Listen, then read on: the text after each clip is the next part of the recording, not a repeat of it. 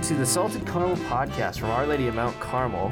My name is David Cook, and I am the Stewardship Director at Our Lady of Mount Carmel, and with me is the gorgeous Jody Curtis, my co-host. I'm excited today to hear more about our summer seminarian, soon-to-be deacon, Andrew Thornton. Welcome to Salted Carmel.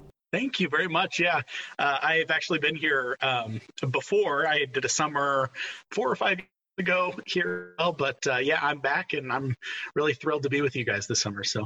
And can you tell our listeners more about yourself? Sure. So my name is Andrew Thornton. I grew up in Fishers, Indiana, right next door to you guys, about 131st in Allisonville. The difference is most SLDM, St. Louis de Montfort parishioners aren't going to recognize me off the bat. I converted to Catholicism while I was at Ball State University and fell in love with the church so much that I decided to make it my thing and pursuing the priesthood. I just got completed my 5th year of seminary, so just finished up 3rd theology, and God willing, I will be ordained August 1st of 2020 to the diaconate, and about a year after that to the priesthood. So I'm really excited to be with you guys this summer. Yeah, we're excited to have you. Wow, you're already telling your testimony a little bit. But Yeah. So, what was your life like before the conversion at Ball State? What was your faith life? What was your family like? Sure. I'm sure most of the listeners to this will know where Conner Prairie is. About 131st in Allisonville. There's that church across the way there. Let me correct you. We actually have listeners in Brazil and Canada. So, Wow, cool. Yeah. at least one or two, okay? Don't want to... Wow, cool. Okay, well, I mean, listeners from around the world will know that Fishers, Indiana is just east of Carmel. And there's a well-known museum. It's an outdoor museum called Conner Prairie. And at about 131st in Allisonville, there's a Protestant church called Christ Community Church, and that's the church that I grew up in. When I was really small, I don't know what got into me. I'm talking 4 or 5 years old. I asked my parents why we didn't go to church, and they didn't have a good enough answer, so we started going. And so that was kind of the big treat was we used to be able to walk to church pretty regularly, and then after church, when my parents were hanging out, drinking coffee, and just kind of socializing or whatever, sometimes I would get ready to go home. And so, don't tell anybody, but when I was like 14 or 15, I got to drive the car home, a quarter of a block, home. So yeah, it was a good kind of thing to start off with. Really involved myself, especially through high school, with my faith life as a Protestant. And when I went off to college, I was so sure of my faith that I said, you know what, I'm going to church shop around a little bit because I already know everything when it comes to Christianity as a whole. And my first week into college, I said, you know what, I've never been to a Catholic Mass before. And so I just decided to walk in the doors and go. Asked to sit with some friends of mine from high school and went in there. I really hated the Mass. I thought it was really boring. But gradually, I think that it was Catholicism out of anything else. I was at one point going to, 4 or 5 different Bible studies across campus affiliated with different organizations. And, those big questions that college students, especially, young adults tend to ask, why am I doing any of the things that I'm doing? What's my vocation? What's the point of all of this? It seemed like Catholicism was answering those things in not necessarily the best or most accurate way, but the way that was most fulfilling, most wholesome, most meaningful. And that process of the church revealing herself to me, I think is akin very much to falling in love with a woman.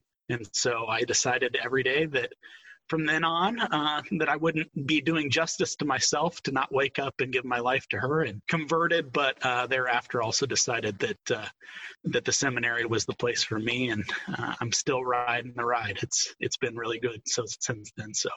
So did you know that you wanted to go to seminary before conversion, or was it more of soon after?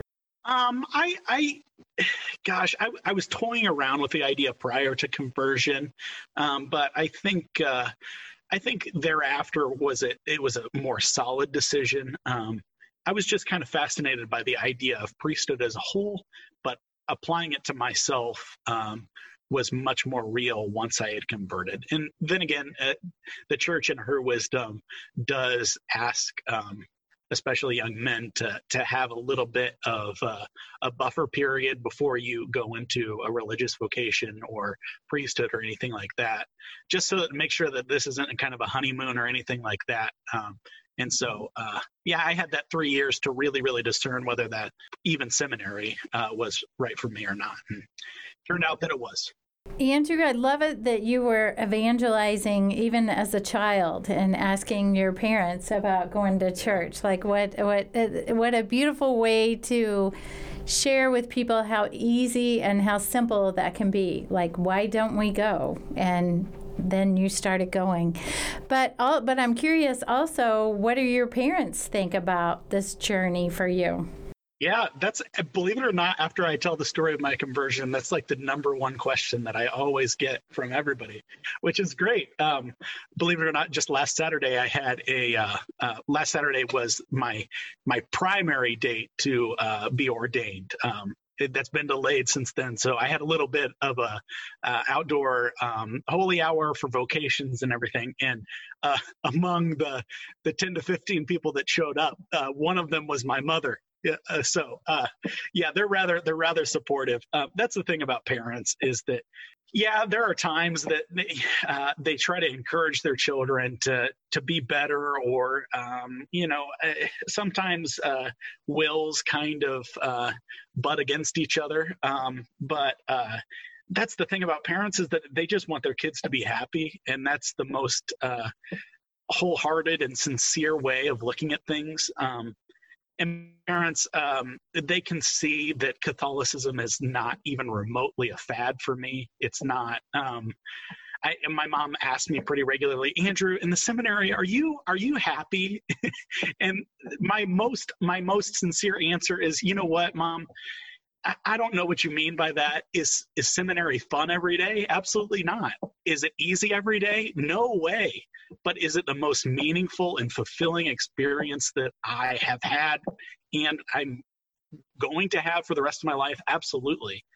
They can see the conviction in my eye that Catholicism is serious, and I'm really in love with it. And I think that that's what parents want out of their kids. So I think that they can see that, and that also means that I'm regularly praying for them, and they're very supportive in a lot of different ways. They've probably done a lot more holy hours than some of my Protestant friends have. So. Well, that's a great answer. You kind of already hit on your life like in Christ is just the most meaningful and fulfilling. Do you want to go a little bit more on that, or talk a little bit more on that? Yeah, sure. That's what's really fascinating. I come back frequently to this is my nerdy seminarian self coming out a little bit, but we talk about three transcendentals. A lot of people that read like Walden Pond or something for fun, when they think that they're being really reflective and such. We're talking about the transcendentals, the transcendentals of truth, of goodness, and of beauty. And a lot of times, especially in contemporary theological literature, there's a lot of theologians that group in beauty with goodness, right? It's just kind of a subsection of a more ascetic or sight-based kind of goodness. That's what beauty is. And so when it comes to attractions to the church, a lot of times that truth, we group in with having good apologetics, having a good reasoned argument as to why the church is the one and only truth. That's kind of the means by which we can assent to the church via truth. And the same with goodness. Goodness, I mean, the church is a wonderful moral authority. It tells us how to live a wholesome and ethical kind of life. And there's a lot of people that look at the church, especially in tumultuous times like we're in right now, and they look at the church and they say, wow, she stands in in a vast sea of a lot of stress, and she just basically says, look, there is a right and a wrong way of doing things, and we're pursuing things in the right way, and that gets people really attracted to this as well. I, unfortunately, am a weird, anomalous kind of odd egg, in the sense that I took the third one that I don't really think a whole lot of people have. And that's that I find the church so beautiful. That's the biggest thing for me. I don't really care. Do I know all the arguments? Do I know a lot of the apologetics to the church? Yeah, I do. I love talking about that kind of stuff, but it doesn't appeal to me as much. My conversion was not at all a rational one. I didn't read a book and said, well, I mean, I can't argue with anything else, so I'm going to do that. I converted to Catholicism because I thought she was beautiful.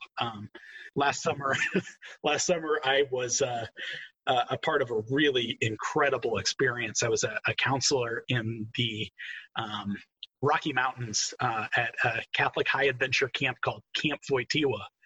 And I was one of the vocations talks to some of the young men. And they made fun of me for the rest of the summer, but I'm glad to own it. I've been quoted as saying that I think that the church is really, really hot. And I can still kind of stand by that, but I hope that you understand what I mean by that. You know, a fulfilling, beautiful woman is the closest thing that I can describe as my conversion.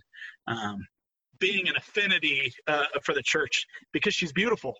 So, Andrew, how do your preferences in reference to the arts, and you talk about beauty, how does that reflect how Jesus is working in your life? I recently had a really cool experience, and this is my favorite one. And I don't know if this is in the script or not, but this is what I'm going to go with. So being close to Mount St. Mary's is rather close to Washington, D.C. And there was a while ago that for a spring break, I made the trip down to the National Gallery. It's on the National Mall in downtown D.C. with all the cool museums and the Washington Monument and the Lincoln Memorial and all that stuff. It's all walkable, but I had never been to DC before, and I hadn't done any of the touristy stuff. So I spent a whole afternoon being in the National Gallery. And one of my favorite things was a section of the gallery. It was I think it was 12th or 13th century German art. I mean, it was really weird. You walk through there, and it's almost like cartoon characters everywhere. Everything is 2D. The art form is really, really actually very poor. It's not visually appealing. But afterwards, I was complaining to a priest in our diocese now. I was complaining about it, and we came to the realization that it's because we don't have an imagination to engage that fully. These cartoon characters, I mean, all of them were saints, and that was the way that the artist portrayed saints as being otherworldly. I mean, they're in heaven, you know, and so they've got these big, really expressive countenances. Their bodies are almost wasting away to nothing, and that's what I love about art, is that you can look at those kinds of things and you can exaggerate all of these adjectives into wonderful, wonderful universals that you can only use words really to describe. And it's those superlatives of any sort of form of visual or even sensate kind of art that really draws my mind up to God. And it's the same thing exhibited in my own life. That's how it connects to my own conversion, is that, as I was talking about before, the beauty is what really draws me into God. I can look at art and I can say, okay, man, that's a really, really great painting, but what would be the best painting? Well, it's not anything that's really material. It's not anything that any artist could ever paint, but it does draw my mind in that direction toward God, which that's what my relationship is with God is all about. I go to prayer, I think about these kinds of things, and on that same avenue, I take experiences or pieces of art that are occurring in my own life, and I try to make them into the superlative form and transcend toward God. And man, I do that daily, and it's been a pretty beautiful process. But that's just kind of a distilled form of what I'm all about when it comes to my spiritual life. So. Well, great. We're kind of running out of time, but I like how it's going. We at Salted Caramel Podcast, we're trying to redeem the phrase "staying salty." You know, this phrase that kind of means sassy, mean. We're trying to make it mean, how are you staying evangelistic? How are you staying a good disciple of God? So, Andrew, how are you staying salty this week? Yeah, that one's easy for me. I was given a real great grace. I mean, I came into the knowledge of the church and started going to Mass fairly regularly when I was about 19 or 20 when I first started doing that. I mean, but all of those listeners that are over 19 or 20, think about some of the things that you were doing when you were 19 or 20. And thank God I harnessed all of that rebellious and, kind of domineering, like I want to fight against something kind of spirit. And I harnessed it for the good of Catholicism. My confirmation Saint's Paul. And throughout the whole process, I thought to myself, this is an example of the church. What did Paul accomplish? I mean, he was in prison. I mean, to some extent, for some of his life, he was a bounty hunter. It's just like, I mean, that's the real term for what he was. And so I think to myself, if we can orient our passions in the right kind of way, I think go for it, be me and, get some scars on have gristled hands, all those kinds of things. Those are good things for Catholicism as long as you're oriented towards those kinds of things. So, the way that I stay salty, I'm not ashamed of standing up to whatever I believe in, and it's kind of fun that way too. It allows us to get some of those good energies and orient them in the right kind of direction. So I'm still a rebel at heart, and I am totally unashamed of saying that I am very salty when it comes to. So, Andrew, we like to leave our listeners with a call to action. What would be your call to action for our listeners this week? I think that at the most basic form, people in general, if you are motivated to do something, if you have passion, if you get aggravated or you are thrilled to do something, it's all out of a desire to love and be loved. And I think that's the fantastic thing about Catholicism, is that it allows us to do that in earnest, in the superlative kind of form. And so I don't care if it means that you're going to wake up tomorrow morning and you're going to be the best Catholic gardener, the best Catholic trash man, the best Catholic parent, school bus driver, whatever you can think of. I don't really care what it is, or how little your occupation makes you feel. That's the difference between occupation and vocation, is the amount of love that you put into it. So if I can call out your listeners to do anything, I would say that there is a capacity in each and every one of us to not only just love other people, but to be loved in whatever occupation the Lord is calling you to. And so I recommend that all your listeners ask the Lord what their vocation, not their occupation, but what their vocation is, and to love as much as you possibly can and be loved in those occupations, no matter what you're doing in life, because it's possible. I've lived it. So, love and be loved, and your world will be turned upside down. Yeah, thank you so much for sharing with us today. You're welcome. You're welcome. My pleasure. Let's end with a prayer. God, our Father, I prayed that through the Holy Spirit I might hear the call of the new evangelization to deepen my faith, grow in confidence to proclaim the gospel, and boldly witness to the saving grace of your Son, Jesus Christ, who lives and reigns with you in the unity of the Holy Spirit, one God, forever and ever. Amen. Thanks for listening today. And stay salty.